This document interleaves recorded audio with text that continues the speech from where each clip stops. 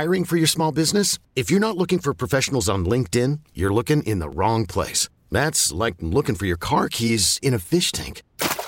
LinkedIn helps you hire professionals you can't find anywhere else, even those who aren't actively searching for a new job but might be open to the perfect role. In a given month, over 70% of LinkedIn users don't even visit other leading job sites. So start looking in the right place. With LinkedIn, you can hire professionals like a professional. Post your free job on linkedin.com/recommend today. This episode is brought to you by Progressive Insurance. Whether you love true crime or comedy, celebrity interviews or news, you call the shots on what's in your podcast queue. And guess what? Now you can call them on your auto insurance too with the Name Your Price tool from Progressive. It works just the way it sounds. You tell Progressive how much you want to pay for car insurance, and they'll show you coverage options that fit your budget. Get your quote today at Progressive.com to join the over 28 million drivers who trust Progressive. Progressive Casualty Insurance Company and Affiliates. Price and coverage match limited by state law. Sometimes I just want to feel comfortable. I want to be able to run my errands and still feel like I can go from the gym to the grocery store. That's why I love Vuori. Vuori has got joggers on lock. Flattering, well-fitting, cute colors. That is what we call versatility. They've got this jogger, the performance jogger. That's the one that I'm talking about. The softest joggers you'll ever own. Bunch of new colors came in, so cop them. Vuori is an investment in your own happiness. For our listeners, they're offering 20% off your first purchase. Get yourself some of the most comfortable and versatile clothing on the planet at Vuori.com/heatcheck. That is VUORI.com/heatcheck. Not only will you receive 20% off your first purchase, but enjoy free shipping on any U.S. orders over $75 and free returns. Go to Vuori.com/heatcheck and discover the versatility of Vuori clothing. You're tuned in to Heat Check with Trista Crick. On this episode of the Heat Check, we answer a very important question. What is happening with our Dubs? Our Dubs are in free fall right now, and I need to know what is going on, folks. So, yeah, it's a Golden State episode. We break down everything. Not only do we get into my opinions, but we also are joined by two special guests. The Light Years boys, two of the hottest podcasters on these Blue Wire streets. I think they're honestly probably the best follow on Twitter for a team duo. Like somebody that covers an NBA team, their engagement's through the roof, they're funny as fuck. They're not afraid to say what truth it is. And so we get to the truth. What's happening with our Dubs? So much to get into, Nick. So drop that beat.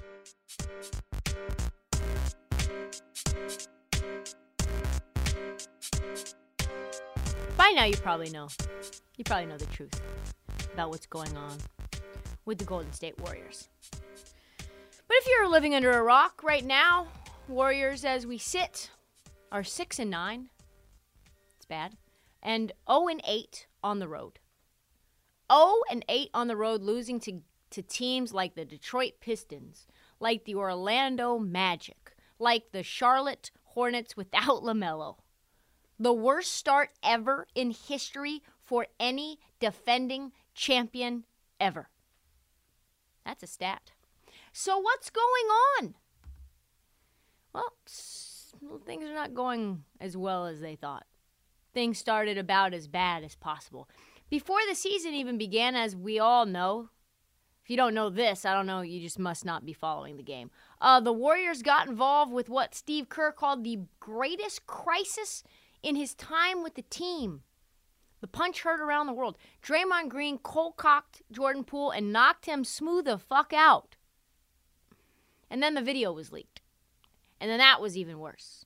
The Warriors had to go into full crisis mode. Draymond is going to be suspended. They're finding somebody they're running an investigation. Who's the one who leaked the video and sold it to DMZ? And you know what? Nothing's really ever been good since.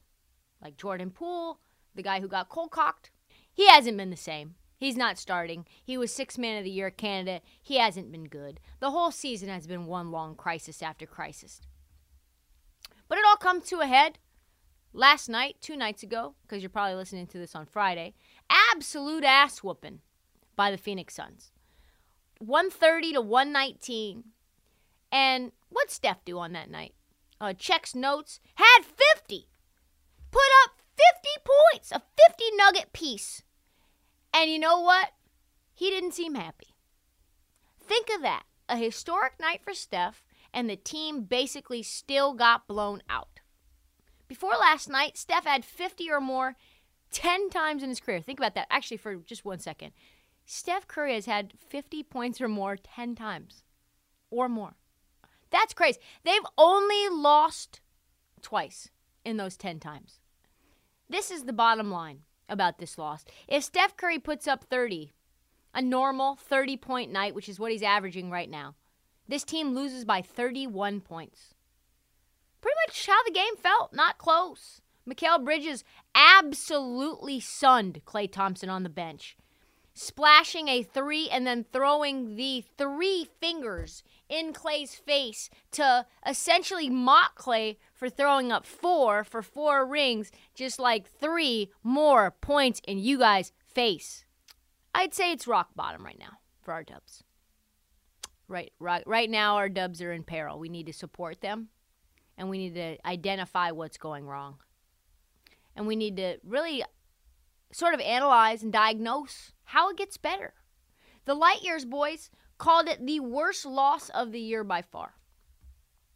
So what is wrong in Golden State? I have 5 things that I think are wrong. 1, no depth or veteran role players. 2, Klay is boo-boo right now. 3, they have a bottom 3 defense in the league. Trash defense, the thing that the Warriors do really well, they suck at. 4, young guys that are supposed to step up, not performing. In some ways, regressing. And 5, the vibes are bad. It's bad vibes. All the things you think of when you think of the Warriors, the shimmying, the night-night, the pretending to boo-boo on the court. None of those things, yeah, he does that. None of those things are happening right now. Nothing. Not the 3, turn around, look at the crowd. Not a smile, not a wink, not a laugh. So first and foremost, let's talk about the no depth. None. For a team that was rolling 12 deep last year, the guys off the bench this season have largely been on milk cartons. Let's be honest. Here are the players off the championship team who are no longer with the Warriors. Nemanja Bjelica, I think. Damian Lee. Gary Payton II. Otto Porter. Juan Toscano-Anderson, JTA. Quinn Weatherspoon, and Chris Chiozza. Like, maybe you don't think this is like a good role player. Maybe this doesn't move you. But if this doesn't move you, let me introduce you to the role players now, because it's really bad. None of those guys, with the exception of Gary Payton II, is really known to any non-Warriors fan. But you take them as a whole, and they all play well. They all know their role. Damian Lee was really, really good. Otto Porter was a plus 14 in the 19 playoff games last year and a plus 110 overall for the playoffs. That's pretty good for a guy off the bench. Gary Payton was a combined plus 35 in his final 5 games against the Celtics. Damian Lee spent 4 years in the Warriors system. Toscano-Anderson, 3. Those guys knew the ropes. They knew what Warriors basketball looked like. They replaced those vets with JaMychal Green and Dante DiVincenzo, 2 players with 0 experience playing in the Golden State system.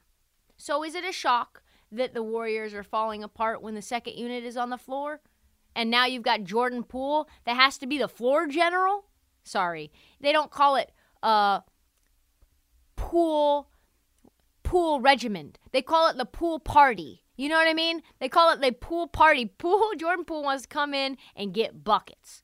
It's not the Poole orchestra, you know? It's the Poole party. We're getting fucking lit. You know what I'm saying? And now Jordan Poole has to be the guy that runs this ship. They don't call it the Poole pilot.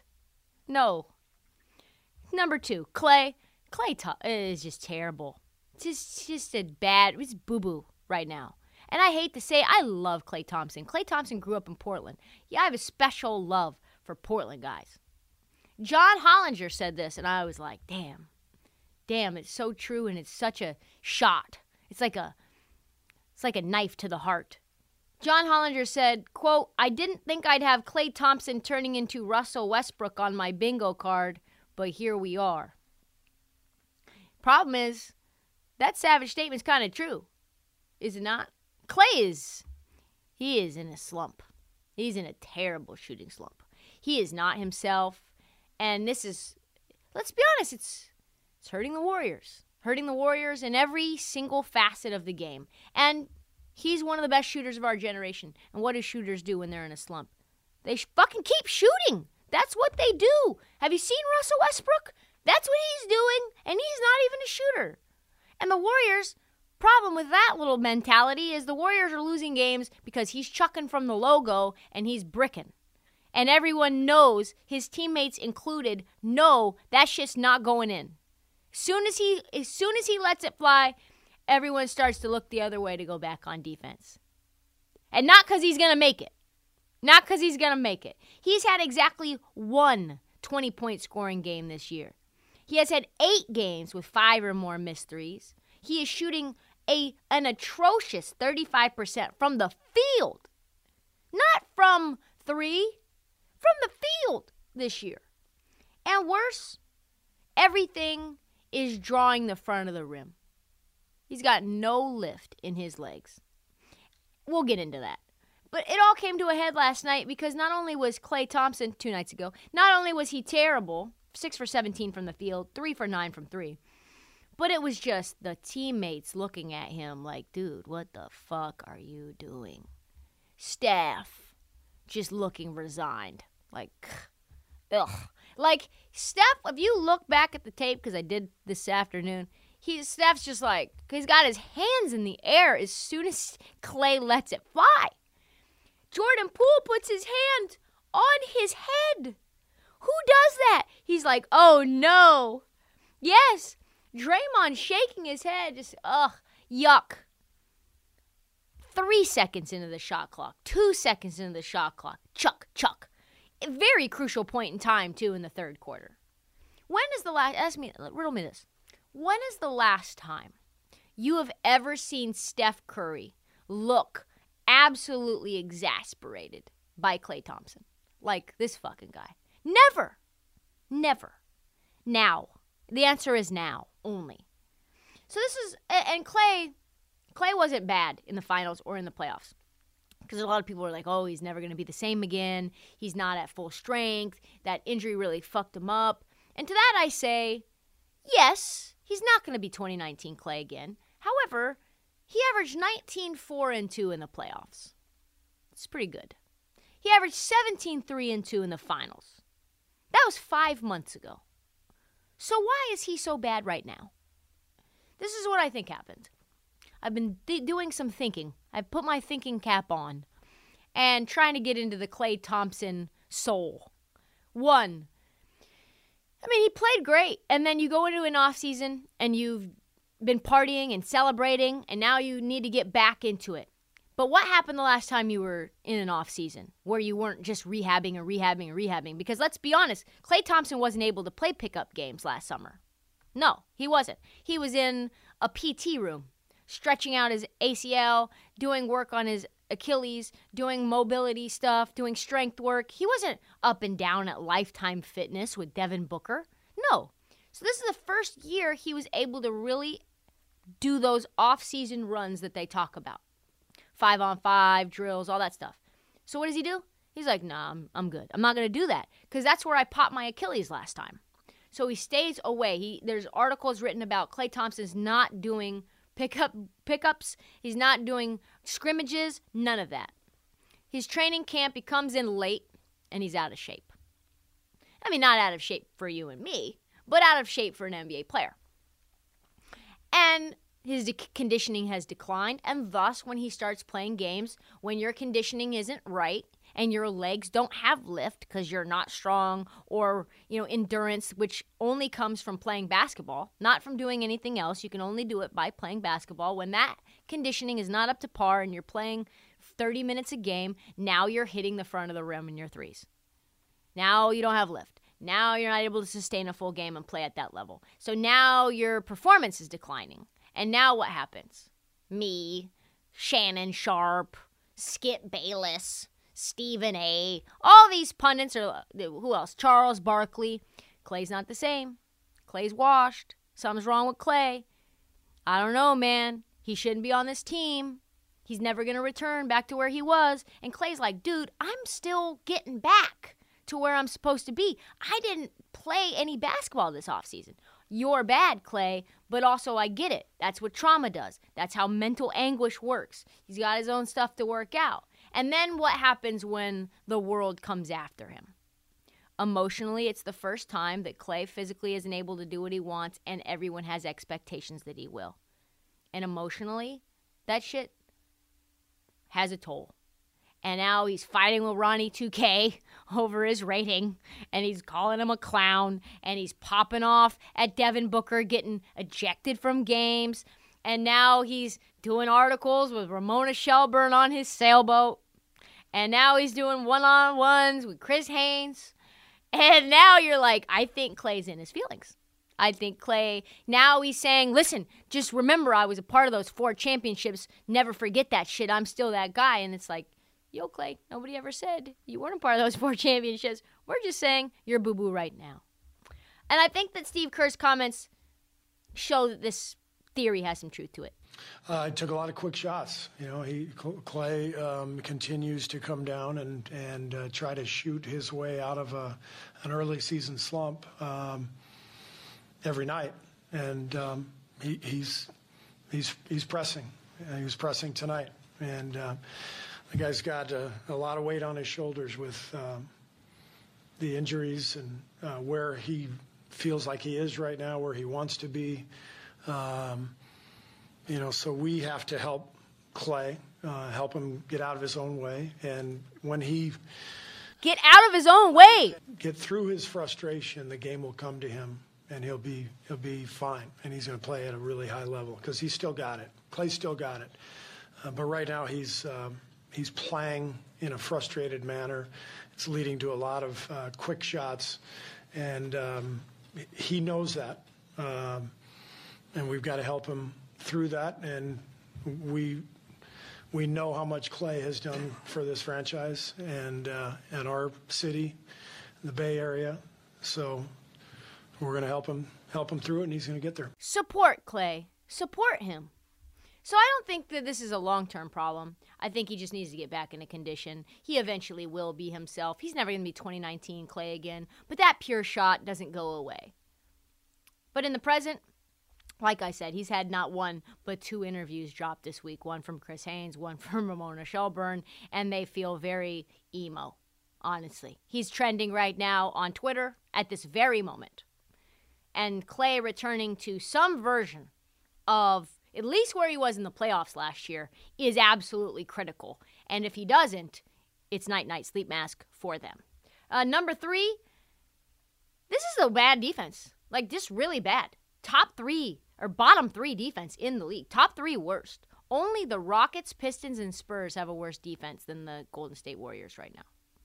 I don't know if it's because of Gary Payton not being there. Maybe because Clay isn't mobile right now as he's getting back into things. He's a big 2-way defender for them. Andrew Wiggins can't do it all. But they are fucking horrible. Like, horrible.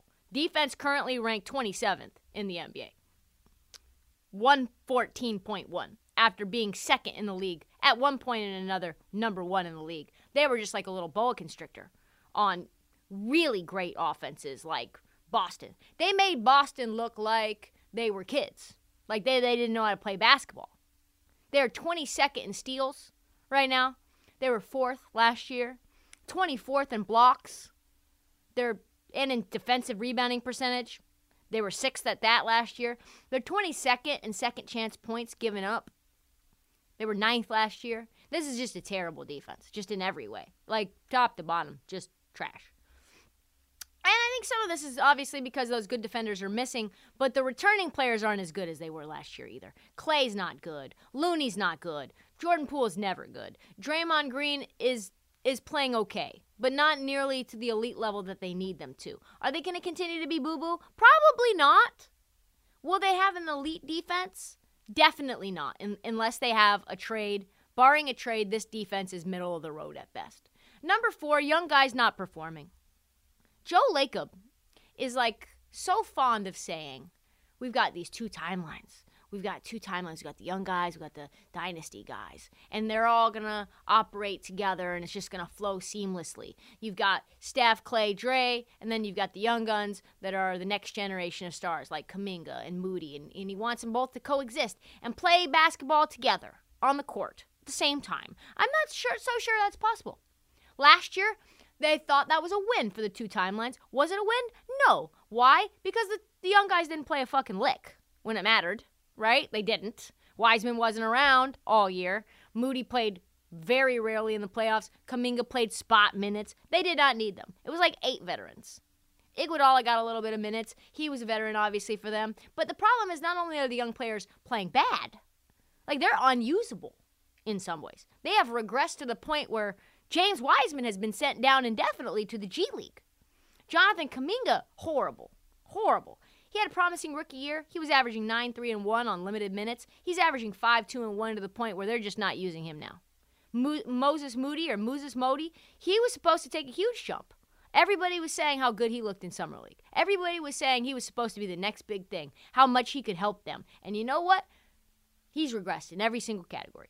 Jordan Poole just got paid $123 million guaranteed, and he sucks. He won't shoot. He's like, as soon as he got knocked the fuck out, it's like he forgot he was a shooter. He's averaging 13 a game off the bench. He's a minus 95 for the season. And we already talked about Wiseman. I talked to a couple of high-up Warriors folks at the Summer League about this team and how good they were going to be and what we should expect from them. And obviously, since I'm a loyal Dubs fan that I am, just lifelong, I said, well, obviously, this is championship team again, right? This championship caliber team. And they said, now that our role players like Gary Payton and Otto Porter are gone, Bjelica is gone, if Kuminga and Moody aren't good, this team we're not going to be good, period. And I was like, ooh, that's saying a lot. They're like, we need them to be good in order for this team to be good. And let me say this, that does not bode well for this team whatsoever because neither one of them are being used, let alone good. Safe to say the 2 timeline thing is not working out like they were hoping it would. Number 5, most importantly, terrible vibes that the Warriors have, just terrible. Steph put up 50, right, against the Suns. I did not see him laugh one time. We never saw a shimmy one time. This team is used to having fun. Beating up on everybody, laughing, dancing, boo-booing on the court, all these things. They're a team that wins with constant motion, stifling defense, beautiful passes, and of course just like killer threes, a barrage of threes, a deluge of threes, a tropical hurricane of threes, and joy. Lots of joy. No joy. The vibes are just abysmal right now. They feel, if you saw this team and their lack of enthusiasm, you would think this was a team that hadn't won anything in like the last 20 years. Like this is the Orlando Magic. Orlando Magic having more fun than the Warriors. Detroit Pistons, when they beat the shit out of the Warriors in Detroit, which I was live for, they looked like they were having a lot more fun than the Warriors. And I think that's because Draymond Green decided he wanted to punch his teammate. That doesn't go away, folks. You don't just like get over that. He physically assaulted his teammate. He's still with the team, and the other guy's still with the team. And I think that's a vibe killer. The Warriors were a team that everyone used to fear, and now it feels like no one is afraid of them. Things are so bad right now that Steve Kerr compared how the Warriors are playing to what? To what? Like the Detroit Pistons? To what? Like the OKC Thunder? No. To the Drew League. To the fucking Drew League, where guys who don't even play in the league come to become something. European players, guys who just are off the streets. This is what he had to say.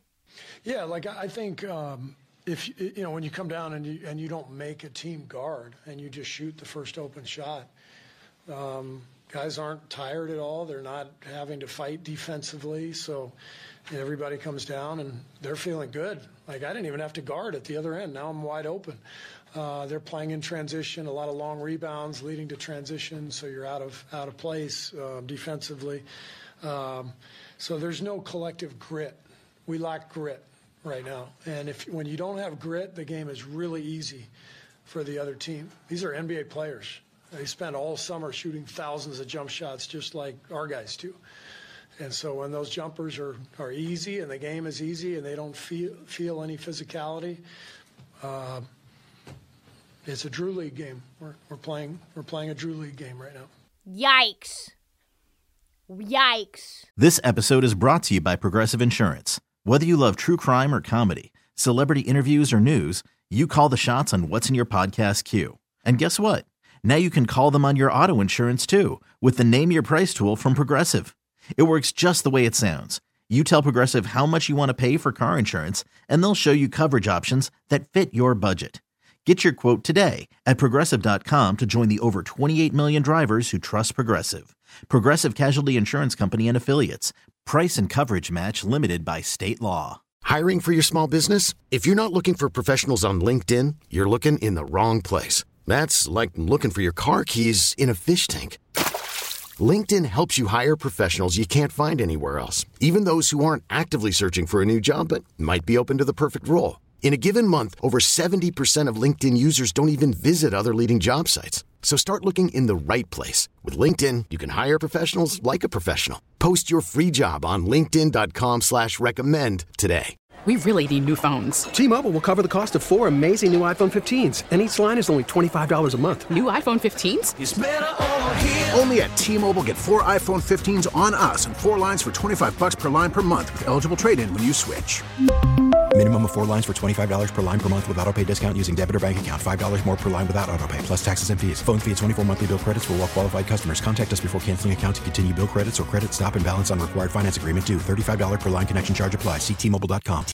In other words, there's no execution. It's basically just to pick up guys with Klay Thompson chucking 5 seconds into the shot clock. My Lord. We're never going to panic. Like, there's no point in panicking. What we have to do is stay with it and find it. But in order to find it, we've got to get everybody on board, on the same page in terms of just worrying about winning, and that's it. And I think for right now anyway, I think we're just scattered. It's a pickup game. It's a pickup game out there. So there's no execution at either end, no sort of commitment to the group to get 3 stops in a row, to execute on offense. And it obviously starts with me. I'm the coach of the team, so I have to figure out a way to get that production, that sort of commitment to the team and to each other, and to winning that it's going to require. Basically, what that translates to is that my players aren't doing what I'm telling them to do. But for whatever reason, I can't motivate them, so I'm going to take the blame instead of blaming them to the point where they tune me out even more. That's what that means. The Warriors dynasty, as we know, has been built on quick scoring runs. You go and grab a drink. By the time you come back, they've gone on a 15-17-0 run. That's what they do. They shimmy, they shake, they clown, they rock the baby, they go night-night, and then you're getting none of that this year. None. Zero. A lot of that, I think, is due to the incident, the Draymond incident, and I think some way they're going to have to get over that. But all of that to say, I need help. I need help from the light years boys. What is going on? Our Dubs obviously are in trouble. If they don't fix things, they could be partying like it's 2020, 2021 all over again, losing in the play-on tournament all the way out of the play-in. Hate to see it. So let's go to our guys to get their take. Sam Esfandiari and Andy Liu.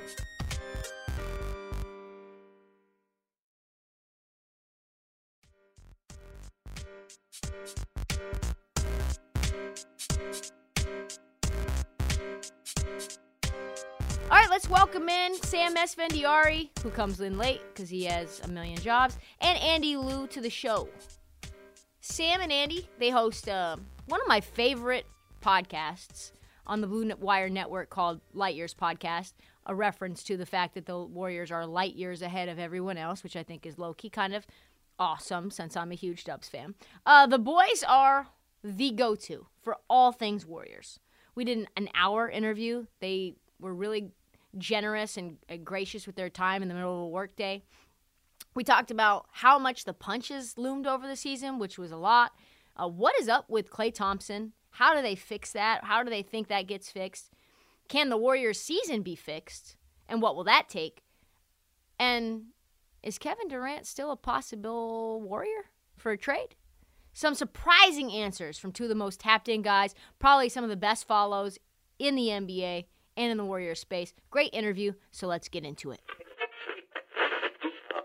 Our listeners aren't as tuned in or plugged in on every detail of what's going on with the Warriors. So I think you guys are really the vein and the artery into the soul of what the fan base feels on this team. So I wanted to get you on. Okay. When it happened, what were you like thinking? What was your take on it when it happened, and what's your take on it now? Oh, so look, this is when it happened. I was actually shocked. So we knew as Warriors fans that Draymond wasn't happy, that he was not in line to get an extension versus Jordan Poole. I think Jordan Poole specifically, not so much Andrew Wiggins. But the feeling around the team in the offseason was that everything was happy. Jordan Poole was happy. Draymond was happy. Draymond came out on a press conference and said, hey, listen, I know that at this point in my career, it makes a lot more sense for someone like Jordan Poole to get his money first. And so it was great. They went to Japan. Everyone was petting porcupines, and Draymond was speaking Japanese. It was all fun and games. And no less than a week later, he knocks Poole out. And I think with that punch, I do think it affects where the Warriors are at today, especially emotionally, because everybody who, I mean, you don't need to be a Warriors fan to know that the Warriors are usually the happiest team in the NBA. You see Steph smiling no matter what happens on the court. Last night, Steph Curry dropped 50 points. I didn't see him smile one single time. Now, I'm not saying that's Draymond's fault, but I do think a lot of the emotions around the team, even though they're not fighting about that now, I think a lot of it is I think it's undermentioned that changed the trajectory of how this team was always going to feel going to the season. And, outside of Klay and Poole playing terribly, I think that Draymond punch really changed the way this team started the season. Do you feel like there was any real reason for it other than just normal smack talking? Because Draymond came out and was like, it had nothing to do with his contract. I don't care what another man makes. I don't count his pockets.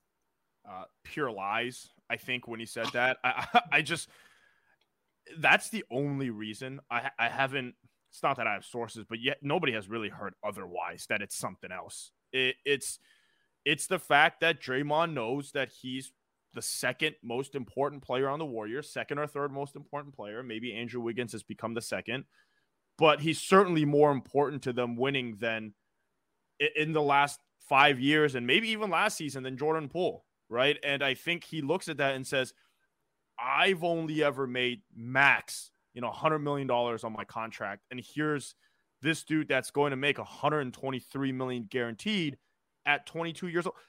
He's lying. Everyone's lying if you're saying you don't look at that and realize, dude, I'm the best defensive player of my generation, and I can't get paid as much as this guy who doesn't impact winning, especially in the postseason, that I do. And honestly, Draymond's right? I would agree with him, but such is life. Life isn't fair, right? Life isn't fair is what I would say to Draymond. And these things are just going to happen. And I think it's fine to be mad, but man, he knocked the kid out and then it leaked.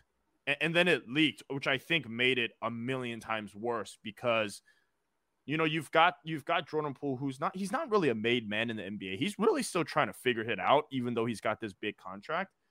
And I think you're seeing some of those effects. Like, he's getting attacked defensively. He's offensively. He's now the focal point of scouting reports along with Steph. And I think it's affecting the way he played. He went 0 for 5 last night in 27 minutes. Oh, the 0 is not an issue. Took 5 shots. Yeah. What are we doing here? That's insane. 2 points on the night. The question, I think, there's a lot of people who are fan bases, fans of other teams, and they don't understand why Draymond is so important to this team, and they think that he's going to be gone, and that this all signals that, especially considering that Steve Kerr comes out and Steph comes out during that Ramona Shelburne piece and says, the end of everything is really hard. There's never anything good that goes with that. Does that mean to you that Draymond's gone after this year? The answer is maybe, which is the right answer, which sucks because nobody wants to hear that on a show. I would say maybe, but my take is this: coming into the season, I would have said yes. I would have just said, "Hey, he's gone." I know Wiseman and Kuminga. This is before the season. Have a lot of promise, and they really haven't shown that yet. But maybe you think they get to some facsimile of a defensive presence. You think that offensively, Jordan Poole and Andrew Wiggins are going to be good enough, along with Steph and Clay, that it's gonna help you overcome some of the Draymond ball handling and screening, right? But you watch the first 10, 15 games of the season, even though the Warriors are 6-9, they're not winning a championship without Draymond. They're not winning a playoff series without Draymond. And Steph knows that. Draymond knows that. Steve Kerr knows that. And I think that's where you start to see some of the issues with the Warriors, where they're spending so much time, effort, and resources on someone like James Wiseman and frankly, someone like Kuminga, and none of that's even come close to. We're not talking about like, oh, Kuminga's, he's looking good. He just needs more minutes to get there. It's like, no, he might just suck at basketball. And same with Wiseman. Like, he's so bad at basketball, he's in the G League. Like, we're not talking about, oh, he could play 10 minutes and if he play, and his per 36 is so good that if he plays 30 minutes, he's a star. Like, the Warriors just need to give him that. No, he sucks. Like, he sucks. He needs to play in the G League to just try to be in the NBA 4 years from now. Because as of right now, James Wiseman's playing in China 4 years from now. That's how bad he is. And things could change quick, right? Things could change quick. Like Jordan Poole, things change very fast. Jordan Poole is the worst player in the NBA year one. It changes fast. But as of right now, that's how bad those guys are. And if I were Draymond Green, I would, and it's not like he's having a great season. He's having a good season. I would just plop my tape on the table to Bob Myers and Joe Lacob and be like, guys, look, I know you don't want to pay me, but what else are you going to do? You're going to rebuild, right? You're going to rebuild. What else are you going to do? There's people who think that it's the Warriors' fault that James Wiseman hasn't progressed. I think the Warrior system does him no favors. It's a very, I wouldn't say like it's an intricate system, but it's a system that relies on basketball IQ, of which he has zero, because of a few factors, right? I think because innately he doesn't have that type of IQ to play in the system. He also hasn't played many games in 3 years. So I think those are factors. He's definitely a guy that belongs in a more like a standard modern NBA offense where it's just pick and roll, pick and pop, that type of stuff, where the Warriors don't really do that. The Warriors want you, like, you can see Kuminga struggle with that a little bit, but I actually am bullish still on Kuminga because I do think he can figure that stuff out. It doesn't seem like Wiseman can figure that stuff out on the Warriors. So I think to your point, that does him no favors. But I also think at the same time, you gotta be better than that. Like the guy is just so bad every time he steps on the floor, offensively and defensively. It's jarring. It's making jokes about it legit makes you feel like a bad person. 1,000%. I said this 2020, 2021 when we first met. And I said to you guys, I said, he looks like a deer in headlights. And that joke was fine then. And now it's like 2022, 2023. And he still looks like a deer in headlights now. But now an entitled deer in headlights that wants the ball. You know what I mean? That's a good way to put it. It doesn't feel like 2020, 2021 again. So for those, right, that didn't watch the Warriors, that was a season where Steph averaged 30 plus points. I think he averaged 40 points on 50, 40, 90 for an entire month to get them to the play-in game. He had to drag the Warriors to the play-in game, playing next to Kelly Oubre, Kent Bazemore, JTA, heavy minutes. Draymond Green kind of was in and out that season. He wasn't very good. Jordan Poole was young. So he was dragging like a band of misfit toys to the playing game where they lost to the Lakers and the Grizzlies. And I'd argue that that Steph is playing better this season. He had 50 points last night, right? Like I mentioned earlier, on literally like 5 shots, which is ridiculous. Yeah. And he's dragging the Warriors. He's dragging the Warriors to wins at home against bad teams. I know the Kings are having a good season, but he's having to play out of his mind just to beat teams at home. And he's playing out of his mind on the road, and they're not even coming close to win. They went 0-5 on a road trip that they lost to Detroit. They lost to Orlando. They lost to Charlotte. I mean, those are 3 of some of the worst teams in the NBA. They lost to all of them, and let me tell you, they weren't even close. Like, at no point in those games was I like, yeah, the Warriors are going to be like, they're going to come back. Like, they choke some of those games, but this is a team that just is bad. They might be worse than 2020, 2021 because they have better players. Clay's playing. Wiggins is he's better, right? Jordan Poole is better, and they're worse. It's actually impressive the way the Warriors are doing this. It's actually impressive. Yeah, that's crazy to me too, because if you look at offensively, they are 10th in offensive rating, but Steph is balling out to such a degree that if you were to take Steph and put him into like a regular night, they would have scored 102 points last night total, right? They scored 119 to 130. Yep, so 130. if Steph only scores instead of 50, if he scores, 27, you don't even hit the 100 mark, right? And 27 is a pretty decent scoring night. Why do you think things look so stagnant? So as bad as I talked about the young kids being, those kids didn't play last night, and they went with a vet-heavy rotation. And Klay Thompson and Jordan Poole have been awful. Klay Thompson's more awful than Jordan Poole, but you've got 2 shooting guards. One of them shoots too much, and the other doesn't shoot. And that's really if Klay Thompson and Jordan Poole played to the same level that they did last season, this team right now 6-9, probably 9-6. They'd probably be 9-6, which is, you'd be asking me like, oh, do we panic about the Warriors? But I'd say like, no, not really, right? They'll get better from there. But instead, those 2 dudes have been terrible. And kind of to break down each one, Klay Thompson wants so bad for it to be 2019. So bad. It's like he's like that old uncle that wants to relive his college career or high school career, and he wants to just, what's the point that who's Uncle Rico, right? He's talking about how he wants to throw a pigskin a quarter mile. He's talking about how he wants to be that guy again, and that's Klay Thompson. And part of that is endearing. I never will slander Klay Thompson. That's my guy. That's every Warriors fan's guy, for obvious reasons. 4 titles, tore his ACL, Achilles, all of that. At the same time, he, I think, mentally is just not where he needs to be. And also, he's out of shape. He didn't play at all in the offseason, and I think that's part of it. Jordan Poole, on the other hand, he's coming off the bench. He thinks he should start, and he's probably right, but he's not going to. And when he comes off the bench, they're putting him with guys that he has to carry.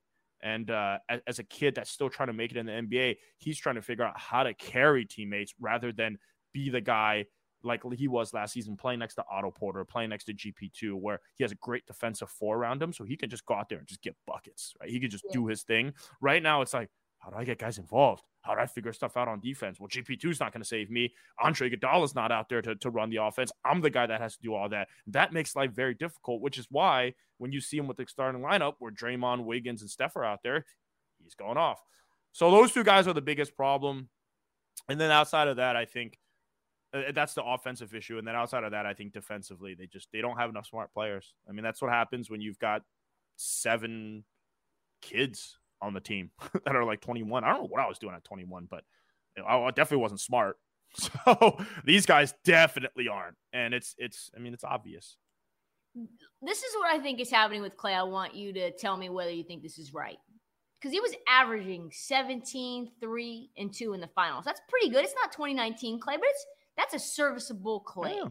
Yeah. And defensively, he played pretty well against Jaylen Brown. He wasn't, two-way strap 'em Klay, but he was pretty good.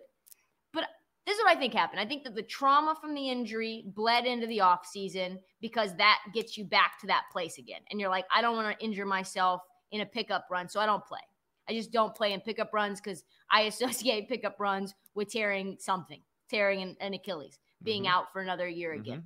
So his conditioning declines, and then because his conditioning declines, his play automatically declines as well. And everybody notices, and everybody says and points it out, Klay's not the same. He sucks now.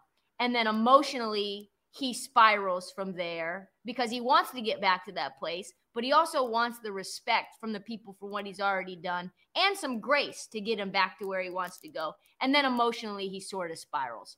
And then he's now pressing to show the world he's still elite when he's really not elite right now because of all those other things. Do you think that's right? I would agree. I think it is a spiral effect from I think just not being ready to play basketball. It's a little shocking because I do think if it's this mental stuff, I think affects everyone. I would say, like, if it was one person that I thought it wouldn't affect, it would be Klay, just because kind of the shooter mentality he's always had, the calmness, the poise. It's why he made 11 threes in OKC Game 6. It's why he's Game 6 Klay. It's why he pulled the Warriors out of so many situations. It's the mental toughness. But there's always going to be things, I think, that all humans are going to struggle with, and I think that's what Klay struggled with. And it's also shocking because this is coming like you said, after what he did in the NBA Finals. He came back. He actually led the Warriors in minutes, which is insane. I thought he was back coming into this. My co-host Sam Esfandiari and I thought that, we were bullish. We were like, well, Klay's going to come back and he's going to be like last season he was 75%. He's going to come back. He's going to be 85% of what he has. And right now he's like 50% of what he was before. And I didn't see that coming. And then you compound that, like you said, with the fact that he's just going to keep shooting. And for the first time last night, I know that Steph and Draymond has talked to him about having better shot selection, but that's what makes Klay. He's just going to shoot that stuff. But I think for the first time last night, we saw Steph and Draymond. They were exasperated, and they showed it on the court, which you never see from Steph. You see from Draymond every day, but you never see from Steph. And that's where it's concerning to me. Yeah, they lost to Phoenix. They lost in Phoenix. Fine. I mean, they do that. Phoenix is a good regular season team, but it's you look at this team and you look at how they are mentally, and you're like, ooh, I don't know if they're going to make it back from this. And if they do make it back from this, how good can they actually be when they do make it back from this? It's a lot going on with this team. And it almost feels like a LeBron team where I think Steph is going to have to go into Bob and Joe's office at some point and just say, hey, we gotta do something drastic, which is what LeBron would do. And which is what he's good at. I think Steph doesn't do that, but I think Steph also looks at his basketball mortality and says, I got 2 years left. Like, I could win 5. Maybe 3. I could win 5 championships. You're telling me I could be on the Kobe level of championships? I could go one up on Bron, because Bron's definitely not winning one, right? In the next few seasons. So he's like, dude, I could win 5 and be immortal forever. And I'm not freaking wasting my time with the crap shit I have around me, right? So he's not going to request a trade. It's not what I mean, but it's like, what can we get for Wiseman? Yeah. What can we get for Kuminga? So. Do you think that urgency actually exists for him right this second, or do you forecast that urgency to have that move be made and to have that conversation is something that's going to take place in the future? I think both, actually. I do think there is urgency right now. They're 6-9. I mean, they're not that far out from home court advantage. I think they're only a couple games. But it's like, you watch the team. Just watch them. They're not a home court team. All you got to do is just watch them for 10 minutes. And and I think the trade deadline's in February. So it's Valentine's Day, right? So it's sometime in February. So they got some time. But by that time, though. I mean, are they going to be 500? I think they know they need to make a move. I think they know that. I think it's not even urgency. I think it's just fact. They're not winning the championship as is. But what is the move? Do they trade Wiseman for GP2? We don't want him. We don't want him. I think that's we don't want him.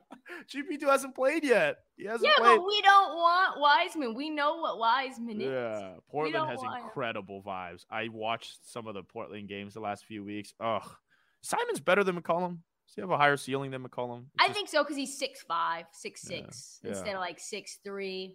Yeah. And then I think Shaden Sharp's upside is just ridiculous. Cool. Yeah. He had, 14 points in 12 minutes the other night? Yeah. Just sick. And Jeremy Grant's a lot better than I thought, too, on this team specifically. And I think because you guys would love some Jeremy Grant right now, I tell you what. So Jeremy Grant is an interesting – so I've thought about this. Jeremy Grant, I think, is a classic.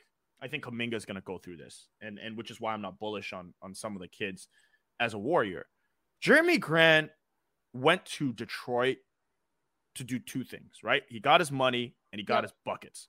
And I think when you look at someone like Jonathan Kuminga wants two things right now. He doesn't want to sacrifice. He doesn't want to play team-winning basketball, and I get it.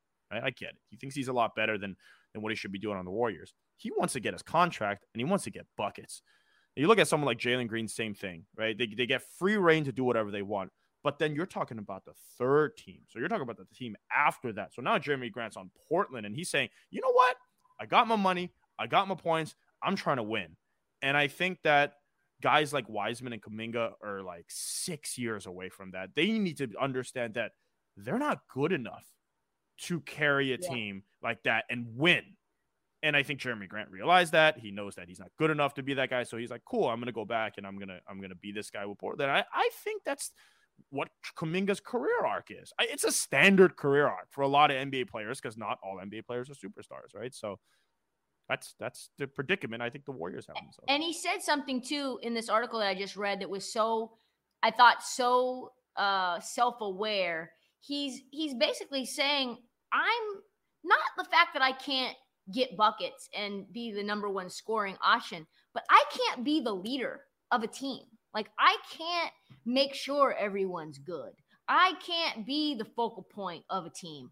Like, I can get buckets, but ultimately I need someone else. Otherwise, I'm going to draw double teams and I'm going to be garbage.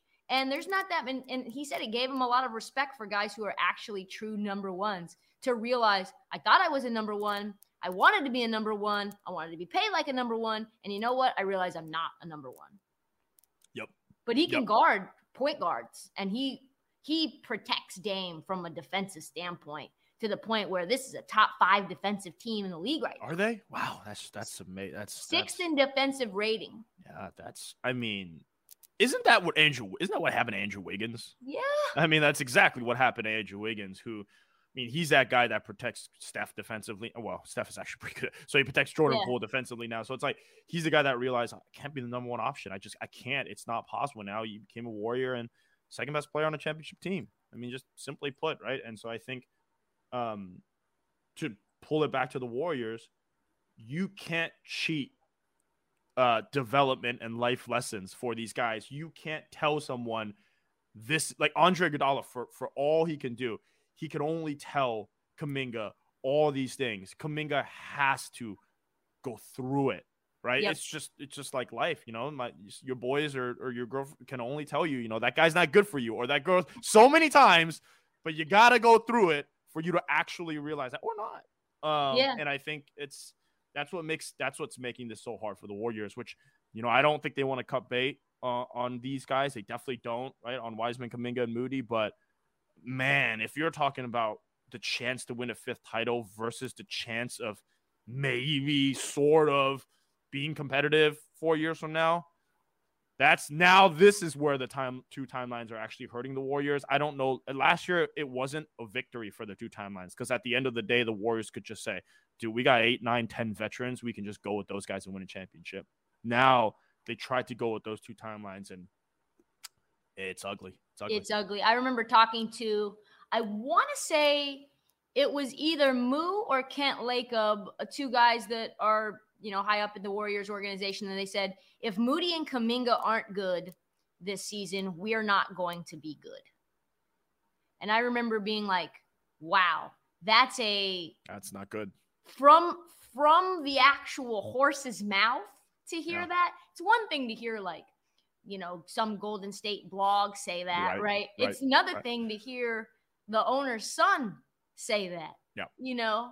And that's kind of what I feel like is happening all these different role players who are young and all the ones that departed off the championship team that I kind of wanted to get your thoughts about. You lose Bjelica, you lose Damian Lee, GP2 obviously, Otto Porter, JTA. Who do you think the Warriors miss most? Dude, they miss all of them. I mean, I'm going to give you an answer, but here's what overall the problem. I mean, there's a lot of issues, but one of the big issues is that Damian Lee and JTA, I made fun of them a lot. They're ready to hoop at all times. They're ready to come in there, and it's a mid-November game, and they're just coming out there. They're like, yo, let's go. Like, I'm going to give you 8 minutes, but I'm going to give you 8 minutes, right? Yeah. And Kuminga's like, I'm coming in here. I'll give you 8 minutes, maybe. I'm going to stick it off half the time, and I'm trying to. He doesn't even know what's going on out there. JTA and Damian Lee, the two worst guys, though, the five you mentioned, are in there ready to go. And the Warriors missed that. They missed players that are willing to sacrifice. They miss players that know how to play defense. They miss players that can do all that.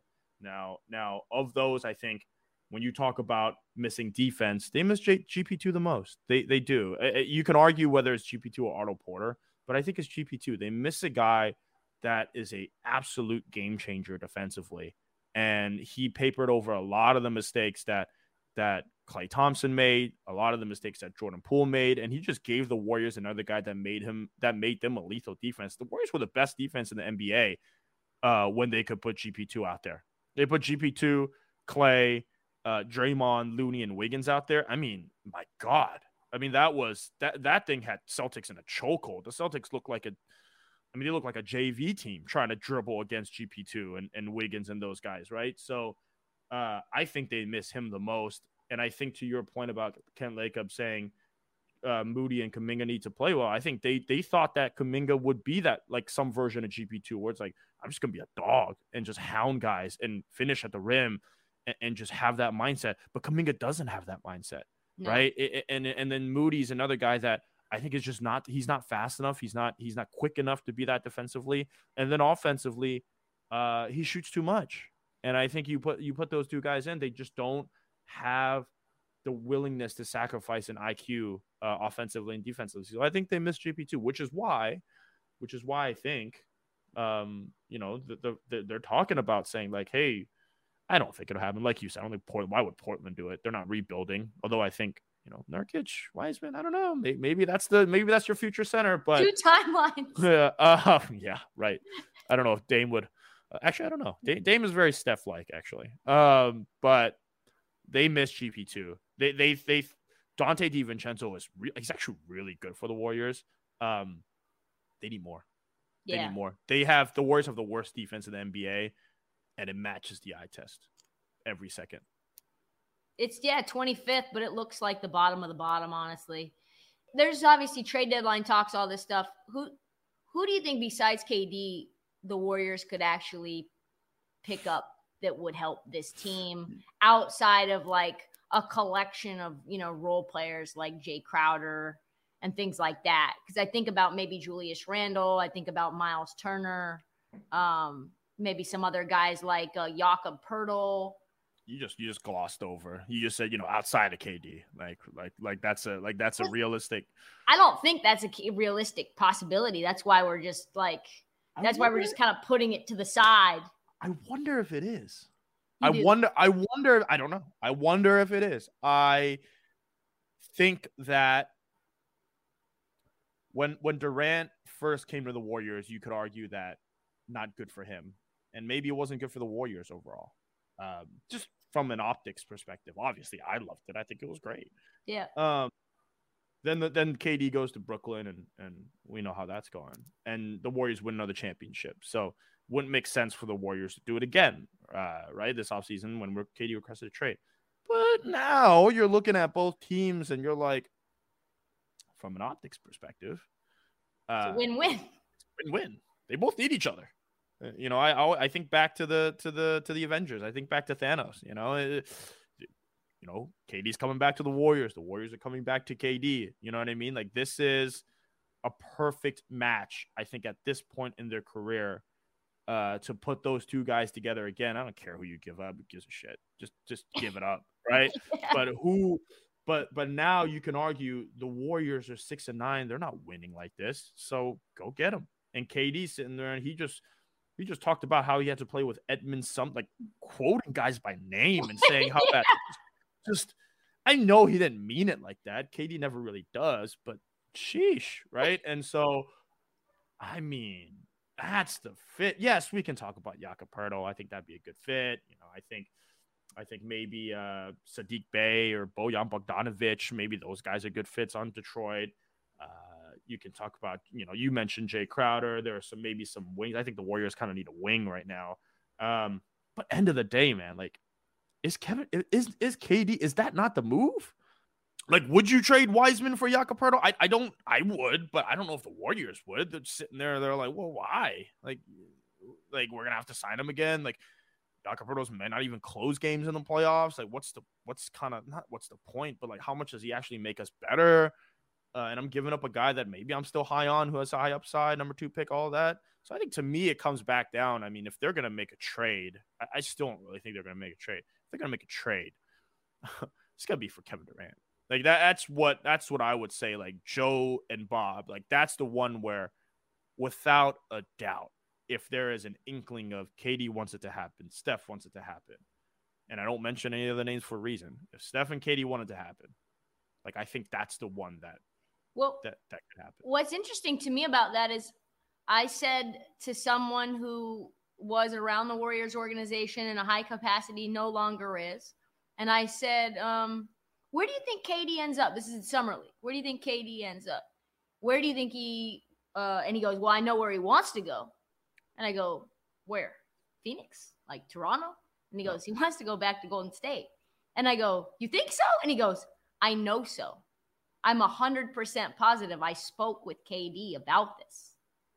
And then, he changes his mind so fast, so often. But that, and I don't think this person would lie. This person's, cream of the crop in terms of integrity.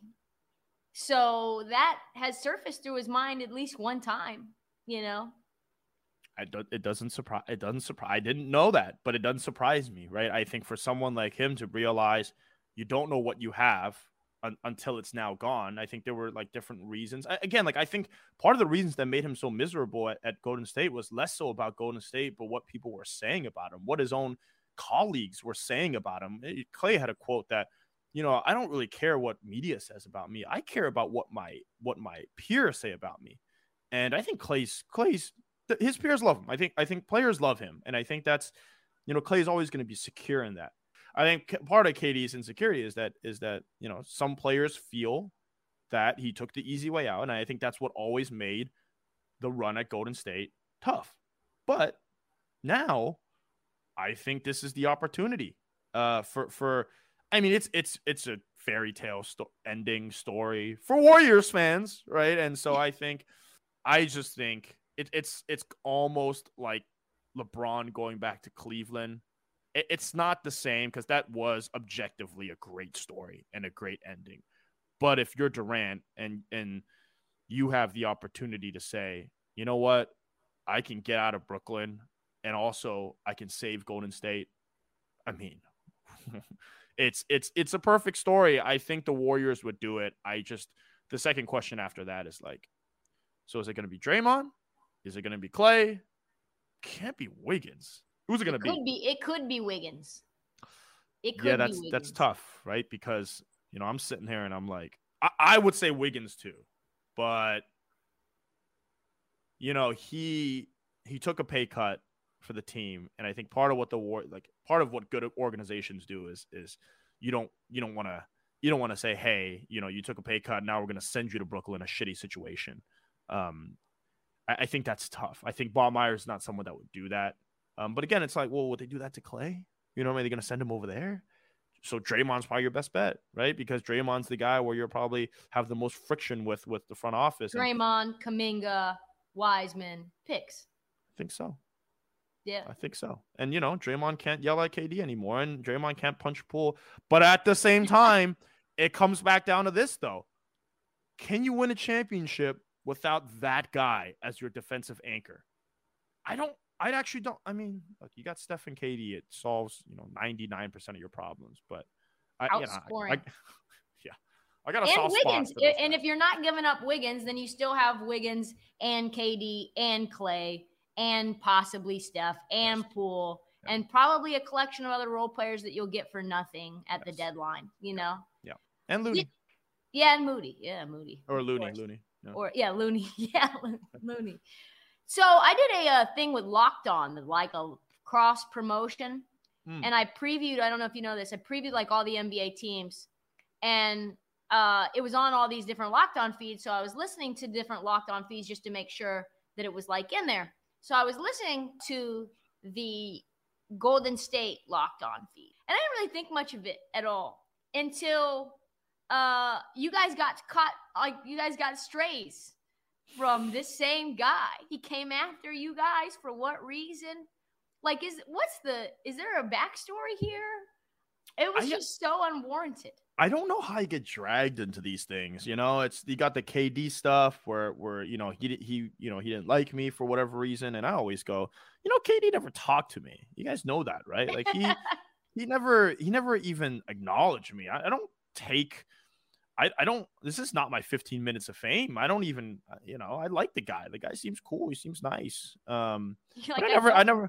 Yeah, I don't know him, and he doesn't know me. So this really has nothing to do with us. But people like drama. I like drama actually. So I'm not even gonna. I like drama. I like chaos. I like watching. Love Is Blind. It's my shit. This stuff was funny. So here's what I think happened. I do think if you don't already, subscribe to the Light Years podcast. I think there's a lot of in Warriors Twitter, Warriors fandom that people, because it's so passionate and the Warriors are so good, people tend to take different places, to take different stances. And I think there's a lot of fans that say, well, you can't criticize James Wiseman. He's too young. He's this and that. You got to be a real Warriors fan and cheer for the team. And then you've got the segment that are like, we're going to stand behind Klay Thompson and this and that and trust the front office no matter what and all this. And I think there's a lot of fan policing that goes on. And I think people get really annoyed and jealous of Sam and I's show because we just tend to screw around and have fun. And I think a lot of people take this more seriously than they should. And I'm always like, we're just dudes or women, just sitting behind some mics and chopping the shit up. And I think people take it too serious. So guy's obviously emotional. He's obviously jealous of the Light Years podcast. It's fine. It's There he is. Dude. Hey guys, I'm out. We got How you doing? Yeah. I have a guess as to who Andy was talking about. Do you think there's this like dislike by old school media to this non-media coverage that happens to be wildly popular and successful, especially on the places where it matters most, like social media? I think I only see it from people who are in old media who are unsuccessful. Because Andy and I have great relationships with a lot of the more senior writers who are doing very well. They hop on our show, they get what we do. They treat us like we're just another like radio show or talk show that they go on. They understand it's a good way to, get their content out there to the masses. It's really only like the subset of people who are insecure about their own job and, maybe are not well read or maybe are not resonating that seem to have this beef.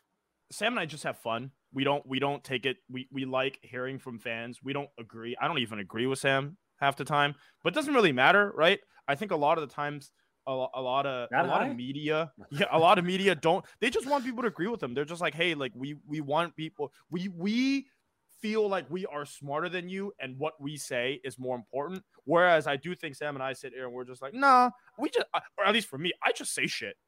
Like, hey, whether people like it or not, I don't really care. I'll just say stuff. And it just turns out people like hearing it. And I will never say I'm right. Obviously, when I'm right, I'll say I'm right. When I'm wrong, I never say anything, obviously. But outside of that, I think I obviously believe what I say is true. That doesn't mean I have 100% hit rate. Like everyone else, I have my misses. Like the obvious one would be like Andrew Wiggins. I did not see his play coming around the way I thought it would. But it's life, You guys were very mad at me when I said James Wiseman was a deer in headlights and would never develop. And here we are 2 years later, and you guys are now. You called your shot early. I did. I mean, I'll give my one Wiseman take. I don't think he wants to be a center. I think he thinks he's a guard. I think watching him, and it's just frustrating because it's like they want him to do center things, and you see all he wants to do is like try to be Kevin Durant. What are you guys most optimistic about? Steph winning the MVP? You know that it's so far that at that point, like I don't. It'd be cool, but I don't care.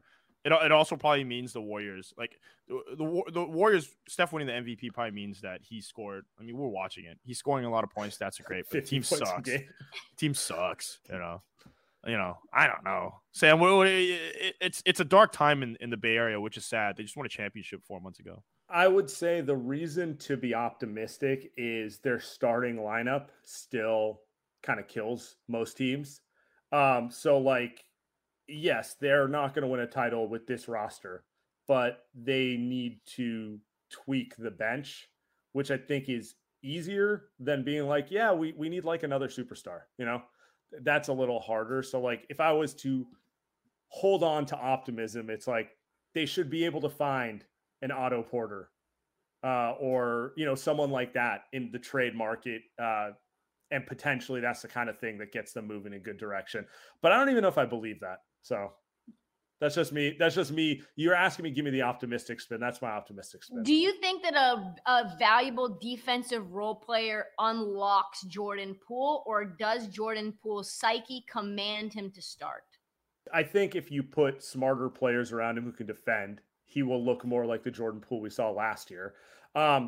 He played really well off the bench last year. He also played well as a starter. And like 90% of the reason he plays well as a starter is because who do they have in the starting lineup? Steph. Smart defenders also. You know, also Steph. Everyone plays better with Steph. But it's like, playing next to Wiggins, Draymond, Looney, that type of stuff, like it's different than playing next to Anthony Lamb, who no one knew about a month ago. And whatever, non-voting age youngster they want to throw out there with him, right? Reddit Warriors asked me for I think they have the next 12 games. But the next 10, how many wins do you think? What do you think the record is? What do you think it is? I don't even have to look at the schedule. After the end of a good fight, you deserve an ice-cold reward. Modelo, the mark of a fighter. You've earned this rich golden lager with a crisp, refreshing taste. Because you know, the bigger the fight, the better the reward. You put in the hours, the energy, the tough labor. You are a fighter, and Modelo is your reward. Modelo, the mark of a fighter. Drink responsibly. Beer imported by Crown Imports, Chicago, Illinois. Odyssey is giving you a chance to win a trip to London to see Taylor Swift at the Eras Tour. It's Tay in the UK. Hey, it's Taylor. Just download the free Odyssey app, log in and listen to a participating station for a minimum of 60 minutes to get your daily entry. And you could win a chance to fly off to London with 3 friends and see Taylor. I can't wait to see you at the Eras Tour in London. For more, go to odyssey.com/Taylor. Tay in the UK. It's on the Odyssey app. Thanks to Republic Records. This is a national contest. Because the Warriors could lose. It doesn't matter who they play. They lost to Charlotte without them. Like they could lose. I watched them lose that Detroit game in Detroit. I came for that. E40 was in the building. He was in Detroit. Why was E40 came to watch you guys lose to the Pistons? And by the way, they weren't close in that game. Like they didn't have a shot. E40 came to watch Isaiah Stewart emasculate James Wiseman. Nice. I would say like 5-5. Yeah, I go 5-5 too. This team just screams 500. It's like Steph goes for 50, and maybe it's enough, and maybe it's not. He has to go for 40 to beat the Kings at home. Like I can't get it. Just you're watching that, and you're so happy because your Steph is so amazing, but at the same time, in the back of your head, you're just like, that's what they needed. That's what they needed to do that. 17 for 28. Like, how do they get the good vibes back? How do we get the happiness vibes back? No one's happy, right? No one's. Whoa. Bring back Juan Toscano Anderson. Where's Kent Bazemore at? I'm seriously. Honestly, though, vets who embrace being bench vets and don't really give a shit about their stats because they know that like their role is to be the good vibes guy, probably would help instead of a bunch of kids who are like butthurt they're not getting the minutes they think they deserve. And I can't even blame the kids in some ways. It's like you've created a very untenable situation by merging the two, and it's hard enough, you know. So fine, what does fine mean? Does fine mean playoffs? Does fine mean finals? Does fine mean what? Contending. They won a title last year. Is anyone going to be content with like Steph got him to the first round? No shot. You know, it's just like you know that there's a core of a title team here. Like they did it with at least 6 of these players. They just need to, figure it out around those guys is my bigger thing. Steph, I think this is the year Steph is going to ask for change. Like I was saying it earlier, Sam. He knows it's 1 year left, 2 years left. There's not much left in the tank for Steph Curry. I know we think he can go to 40, but there's not much left in the tank. It's the LeBron. It's like the LeBron. There's 2-3 years left. And if he wins 5, I mean, you know. Well, and that's the larger point. Fuck them kids. Even if they drafted correctly, so who's the best player available at number 2? Probably LaMelo. Who is the best player available at number Tyrese Halliburton 7? would have been better than LaMelo. Sure. Well, either way. Or like, Franz Wagner the following year. Neither of those guys are ever going to be Steph Curry. And that's kind of the point. Yeah. Even if they nailed those picks and they were productive players, this team's in better position.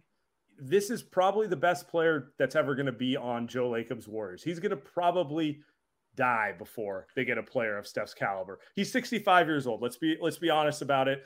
This like is he top 10 player of all time? Yes. I mean, is he like that alone? Just do the math. Like the odds you're going to have a player who matters as much to your franchise again is limited, so just go all in, deal with the future when the future comes.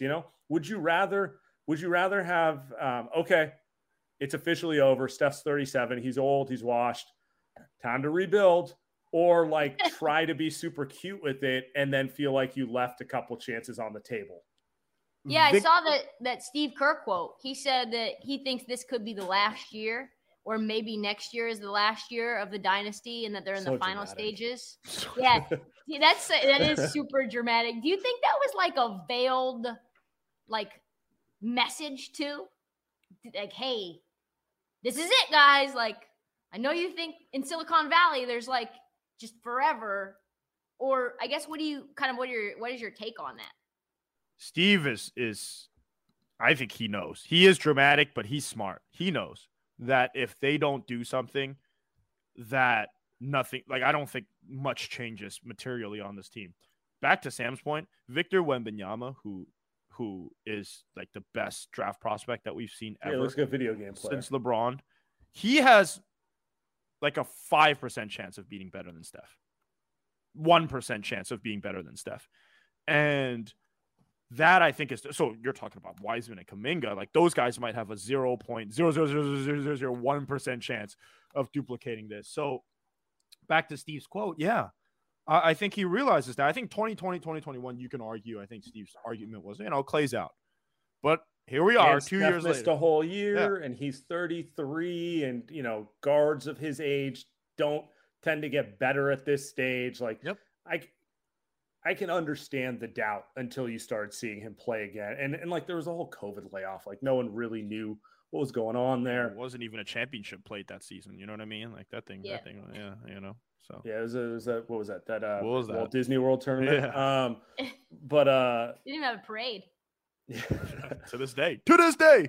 But like I do think, and it's obvious Steve's point is like, kind of seize the moment. Like Steph looks like he's going to do it for the next 5 years, but like, who knows, right? Yeah. He's 34. He's already in uncharted territory for like a guard of his size continuing to play at this level. Like you kind of have to treat every year like it could be the last. Yeah. LeBron's done. Like, his career is over. You watch him play, and he'll still go for 30. He's on the shot more than he's on the Lakers these days. Yeah. He's done. Like, he is finished, and that stuff just happens quick. And although it feels like it's been supposed to happen for years now, but I think you can argue, you can finally say at this point he's done. And I think that's going to happen to Steph at some point, and he is going to be done. Yeah, that's the point. Like, when they won that AAU tournament, I mean, I still felt like LeBron had 3 to 4 more years in him. And now we're 2 years later, and it's just very clear he's in Wizards Jordan phase of his career, where it's he's obviously still really good. And it's fun to watch him in the sense of all-time great, but it's his days of, oh shit, it's LeBron and he's going to destroy us are over. Right. Yeah. And that's kind of the point with Steph, where it's it looks like he's in the middle of his prime, but be real about it. You don't know if he's going to lose a step next year or a year after that. These things happen. Go for it. Live with it. Tom Brady might be done. Although the divorce might have helped him out, but that's another guy that played into his 40s. And FTX losing $650 million as well. By the way, Steph ended up, that was maybe the worst brand alignment, where he's you don't have to know anything. The Warriors are fully aligned with him. It's not just Steph. It's Monday they gave away Jordan Poole bobbleheads with FTX branding on it. Yeah, and it's just kind of well, they clearly already printed them, so.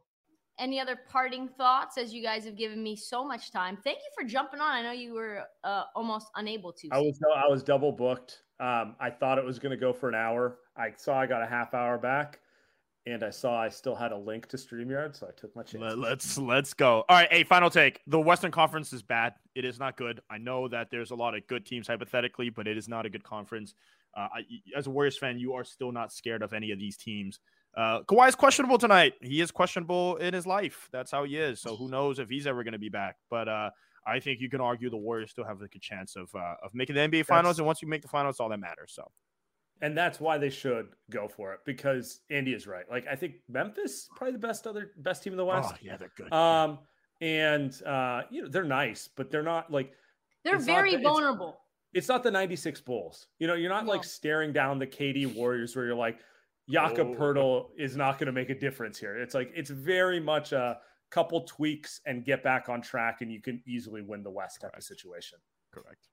Yeah, I agree with that. As well. Specifically considering I watched Memphis play the Wizards, and mind you, there was no Ja, no Bane, no Jaren Jackson, but Jaren Jackson, I don't think is a very good basketball player. I don't think offensively, I don't think he's a lot of threes. Just a lot of flat 15-year-old girl threes. Just so gross. Just so bad. I like him as a person, like him as a defender, but I don't know. I think that they're a very vulnerable team. Ja obviously has had ankle issues that whole time, last year, this year still. That was the reason he didn't play in the Wizards game. Desmond Bane's been out. So you're an injury away. I think the Mavs have real problems. Utah's not a good one-man team. Yeah. Clippers, it's whatever. Who do you think's the best team in the West? Probably Memphis right now. As much as the idea of the Clippers is good, at a certain point, it's I kind of need to see Kawhi play 10 games in a row. 5 games in a row? Yeah. 3 games in a row? Even if he's healthy in the playoffs, I don't believe he's going to make it through. Because he has to play and play up. You have to play. What if he just doesn't play? Denver, I think, is good, but I don't know. They also feel a tweak away in the playoffs. Who are they going to guard type of situation? Yeah. I don't know. It's all it's there for the taking. It's Andy said it correctly. It's a lot of 48 win teams. It's a lot of good teams, no great teams. You don't gotta play. You don't gotta play Boston and Milwaukee to the finals. And once you get to the finals, you're just one Steph Curry performance away from stealing that thing. Just a little game 4 in the Garden, and you are good to go. Number 5 on the way for the Golden State. Our Dubs, as I've always said, are going to be fine. Championship aspirations still on. Much love to Sam and Andy for joining the show for a 3rd straight year, actually, now. And actually, the Warrior season kind of feels like the first season that I met them, 2020, 2021, where it's just Steph and a bunch of dudes, just a bunch of role players out there doing nothing. Give him a follow. Some of the best follows in the NBA. Social at Andy KHLIU and at Sam ESFANDIARI. Savage, funny, honest. Love him. That's all the time that we have for the Heat Check. We'll be back Monday with an all-new episode. Check out the feed for past episodes and mini episodes which drop pretty much every day. Follow the Heat Check as the season continues to heat up. And do not forget to download, subscribe, please tell your friends, and follow us on social at @ThisHeatCheck and at Trista Crick on TikTok.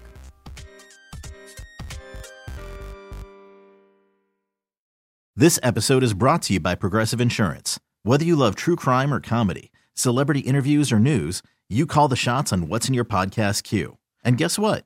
Now you can call them on your auto insurance too with the Name Your Price tool from Progressive. It works just the way it sounds. You tell Progressive how much you want to pay for car insurance, and they'll show you coverage options that fit your budget. Get your quote today at Progressive.com to join the over 28 million drivers who trust Progressive. Progressive Casualty Insurance Company and Affiliates. Price and coverage match limited by state law. We really need new phones. T-Mobile will cover the cost of 4 amazing new iPhone 15s, and each line is only $25 a month. New iPhone 15s? It's better over here. Only at T-Mobile, get 4 iPhone 15s on us and 4 lines for $25 per line per month with eligible trade-in when you switch. Minimum of 4 lines for $25 per line per month with auto pay discount using debit or bank account. $5 more per line without auto pay, plus taxes and fees. Phone fee at 24 monthly bill credits for well-qualified customers. Contact us before canceling account to continue bill credits or credit stop and balance on required finance agreement due. $35 per line connection charge applies. See T-Mobile.com.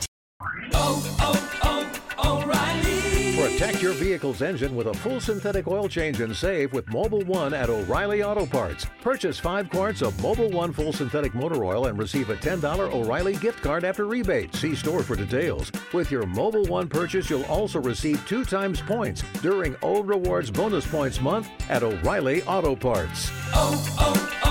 O'Reilly Auto Parts.